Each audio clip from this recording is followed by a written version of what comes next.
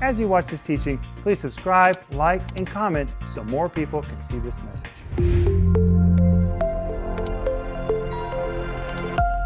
Welcome to Home Group. My name is Rick Renner, and this is the beginning of the week. And I feel led today to prophesy to you that this is going to be a great week for you. Just take it in Jesus' name. You're going to have some breakthroughs in your life this week. But hey, I'm here with Sister Renner and Paul Renner. And guys, I want to tell you that I just finished reading the New Testament, and it was so wonderful. And now I've returned to the book of Psalms. Denise, I love the book of Psalms. The book of Psalms is filled with David's heart and emotion, and there's so much healing in the book of Psalms. And when I read David's Psalms, it's like they become my own prayers. My heart just opens, and I find his words pouring through me toward the Lord when he writes, "You're my rock, you're my shelter, you're my shield, you're my fortress, in you do I trust. You've set my feet in a large place." Those prayers of David become my prayers. And I want to encourage you to read your Bible. Make time for the Word of God every day in your life. It's a rule in my life that if I don't read my Bible, then I don't eat. No Bible, no food, and I live by that rule. But Denise, what are you reading in your Bible right now? I'm in Proverbs. I love it. I love it. Home group, welcome. I love Proverbs. And now I'm a meditator, so I've been in Proverbs 3 and 4 for the past few days. Now, I can't do that. Denise can stay on 2 or 3 verses for a month. I keep moving. I try to read 5 chapters every day. Well, I'm thinking about trusting in the Lord with all your heart and leaning not to your own understanding, and in all your ways acknowledge Him, and He'll direct your paths, because there's the answer to everything. Trusting in the Lord with all our heart. And I just get stuck on that, Rick. I just meditate on that. Well, that's a good thing to get stuck on. And then I get stuck on, let not mercy and truth escape you, yes, but bind it around your neck and write it on the tablet of your heart. And I find that mercy and truth, they try to escape us. You know, the Bible tells us in Psalm 19 that the word of the Lord converts the soul. Amen. It's more precious than gold or honey. Amen. And it's really true when you take the word of God into you, it transforms you. It does. It cleans you. Paul, what are you reading right now? Right now, I am finishing the 4 Gospels simultaneously. Oh, I just did that. But first, I wanted to say, of course, I grew up in a Christian family. My dad, pastor, teacher, Bible, all over the place. But as a child, reading the Bible was always something that was initiated from my parents. Have you read your Bible today? Have you read your Bible today? What did you read in your Bible today? It was always something that they were telling me to do. And right now, as a parent, I'm finding myself doing the same thing. I'm asking my kids, have you read your Bible today? And for my younger children, I set up some parental controls on their telephones. And when they run out of time on their telephone and they ask for more time on their phone to play games or do other stuff, I say, have you read your Bible? And then they go read their Bible and they call me back and they said that they've read their Bible, I ask them what they read, and then I give them more time on their phones. So I'm actually now selling them time on their phones through reading the Bible. That's a great idea. For you or not, but that's a great idea. Anything you can do anything you can possibly do to get the Word of God in your children's heart and mind. And so right now, this is working for me. Paul, I have a question. What do you remember when you were growing up in our home, what we would do after church on Sundays? Every single Sunday, especially in the car, sometimes at dinner, but especially in the car on our way home. And it was kind of funny because you did most of the preaching. You would say, what was the message about today? And I was kind of like, Dad, you were the one that preached. You should know what the message is about today. But we'd talk about it in the car. And then he'd ask questions like, what did that mean to you? Or what is that? How do you apply that to your life? He'd ask questions, and we do the same thing now. Well, you know, the Bible says as parents we have a responsibility to speak the Word of God to our kids when we walk with them, when they lay down, when they get up, and that's what we were trying to do with you guys. So I chose to implement the same rule in my life that my father just mentioned: no Bible, no food. And then once during an anointed message of another pastor here in Moscow, it was a Christmas message, he said that he and his wife read the Bible through every single year.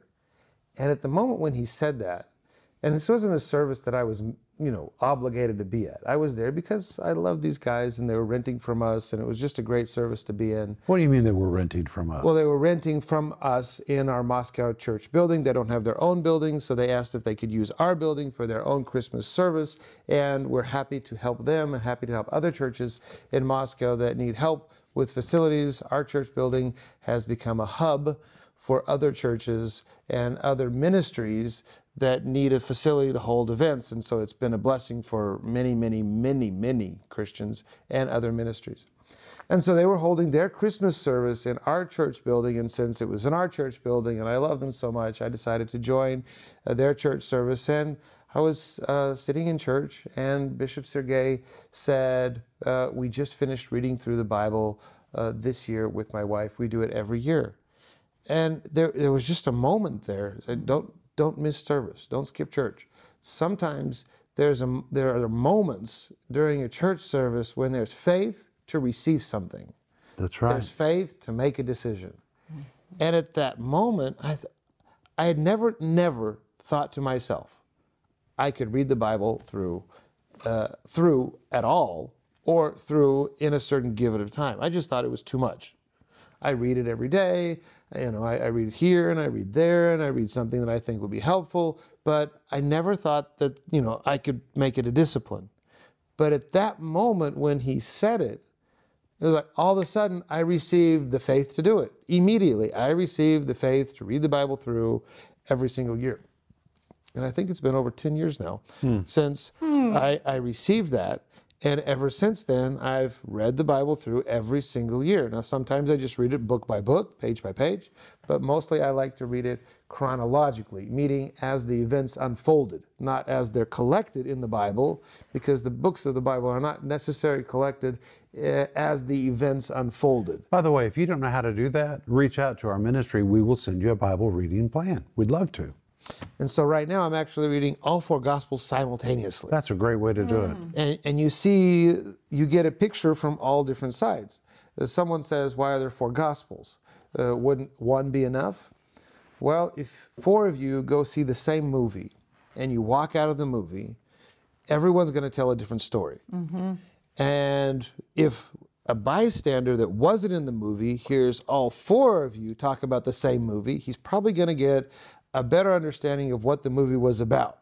It's kind of the same with the life of Jesus. There are four different people that experienced the ministry of Jesus at the same time, but from different viewpoints, because they're a different age, different background, different professions. And none of them are conflicted in what they tell. It's amazing. They all tell the exact same story, a little bit different. Some add more detail, some add less detail. Some tell a story that the Can I give an example? Luke was a doctor. So when Luke tells his details and talks about healing, he adds details the other guys can't do because he was a doctor. He adds medical words to describe certain sicknesses that were healed that the other guys who were fishermen could not do. Or, for instance, Peter's gospel, or the Gospel of Mark. Right. Mark ended up co-authoring the Gospel of Peter because Mark actually wrote the book of Mark from Peter as Peter dictated it. It was probably written later in Peter's life, meaning he was sharing details that seemed more important to him at a later age. So there are different aspects of the same story. Read the Bible, enjoy it, read it every day, and I just hope that you just find it to be enjoyable. You know, the older I get, the more I love the Bible. I didn't know I could love it anymore, but the older I get, the more I am amazed about the Bible. And Denise, I'm learning so much. Right now I'm writing a brand new book called Apostles and Prophets, and the reason I'm writing that book is because I think there's a lot of nonsense today being taught about apostles and prophets, and I just felt like the Lord wanted me to bring kind of a balance. Not that I'm so perfect, but I just felt like I was supposed to bring my part. And I am learning so much as I study the Bible. It is amazing. But anyway, Mr. Renner, thank you so much. but I want us to jump right into our subject. Are you ready? Let's go back to our anchor verse, which is Galatians 5:16. Paul says, "This I say, then walk in the Spirit, and you shall not fulfill the lusts of the flesh." And just very quickly, I'm going to read the RIV of this verse. I love this translation. "Make the path of the Spirit the place where you habitually live and walk. Become so comfortable on this spiritual path that you learn to leisurely and peacefully stroll along in that realm. Living your life in this spirit realm is the best way to guarantee," the Greek here is very strong, "to guarantee that you will not allow the yearnings of your flesh to creep out and fulfill themselves." And then in verse 19, he says, "Now the works of the flesh." And we've seen that the word works, the Greek word erga, describes hard labor. And my friends, I want to tell you, there's nothing harder than what the flesh produces. The flesh will cause you to be negligent, lazy, non-productive. What the flesh produces is just terrible. And it's called the works of the flesh. The word flesh, the Greek word sarkos, which describes your base, fleshly instincts. If you let your flesh have its way, it will ruin your life. I always say, if you don't deal with your flesh will deal with you. You need to know that. And then Paul mentions the works of the flesh, beginning in verse 19 to 21. Now the works of the flesh are manifest. The word manifest, the Greek word phaneros, which means they're latent there all the time, just waiting to pop out. If you give them the space, they will creep out and fulfill themselves. Which are these? Adultery, fornication, uncleanness, lasciviousness, idolatry, witchcraft, hatred, variance, emulations, wrath, strife, seditions, heresies, envyings, murders, drunkenness, and revelings. But today we're going to quickly move through envyings, murders, drunkenness, and revelings. Are you ready, guys? We're ready. What do you think the Bible means when it says envyings? Well, it's the Greek word pathonos, and it really depicts, listen to this, a hostile feeling towards somebody else because he got what you wish you had gotten.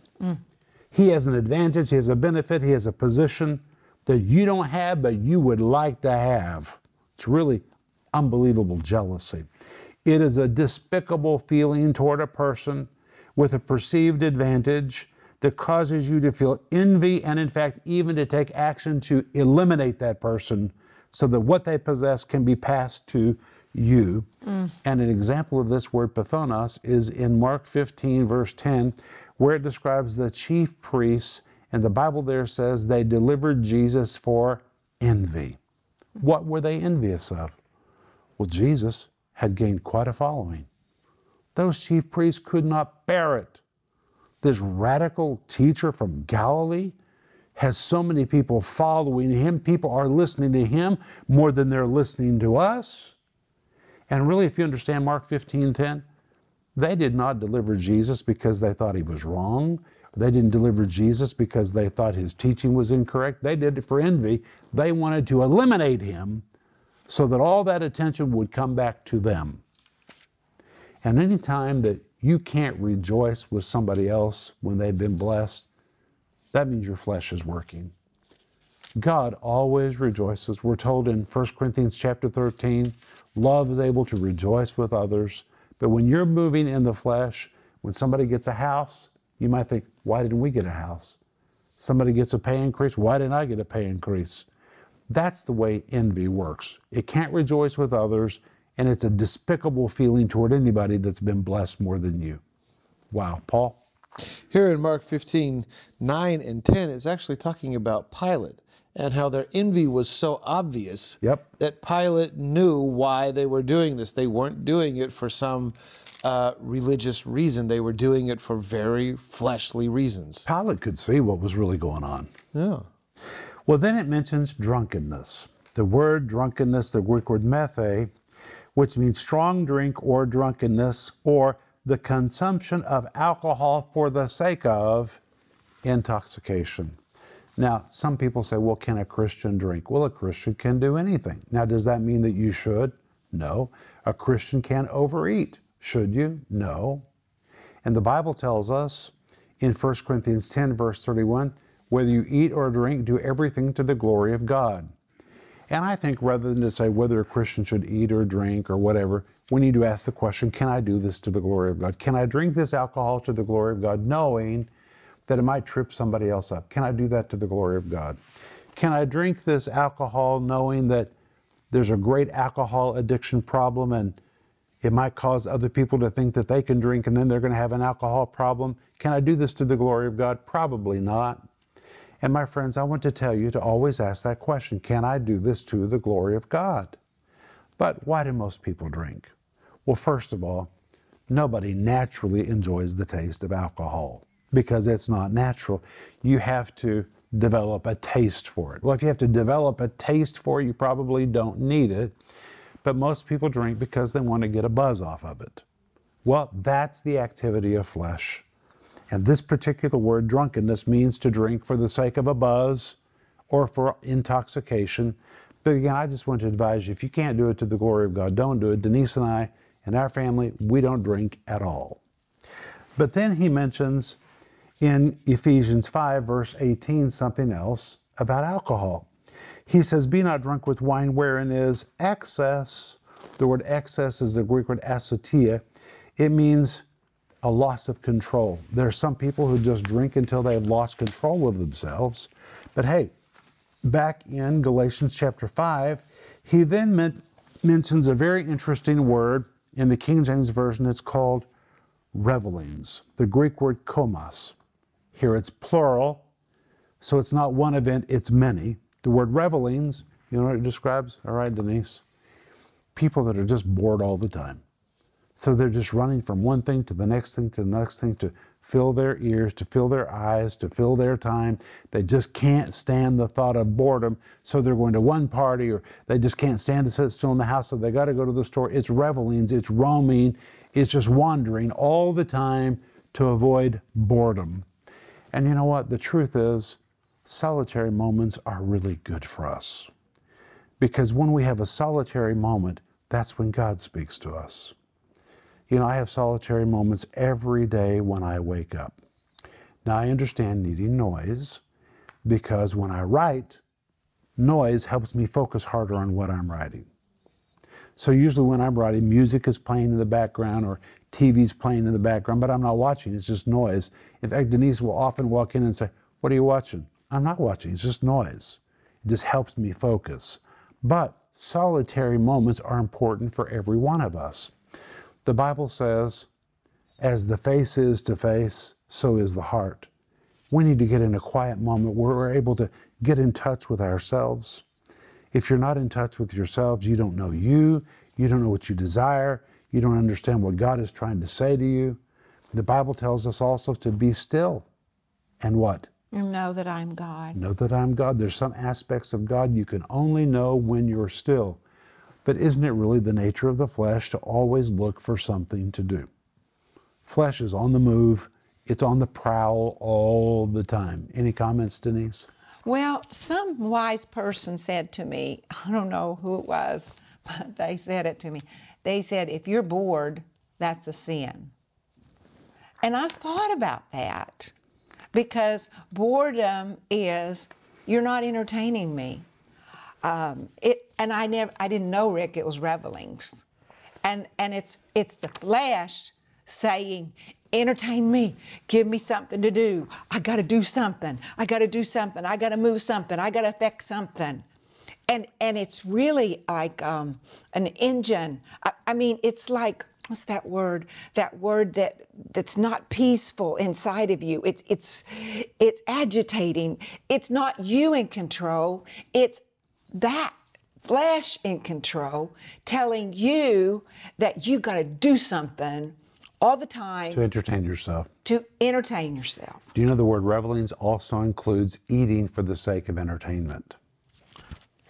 Most people don't eat because they're hungry. They eat because it's entertainment. And even if you talk to people that are struggling with their weight, and no judgment, because I have dealt with that in my life, they don't eat for hunger's sake. It's just they've been sitting on the couch for a while, they want to do something, so they wander into the kitchen and open the refrigerator to see what's there. They shouldn't do that. And they start eating. It's not because they're hungry.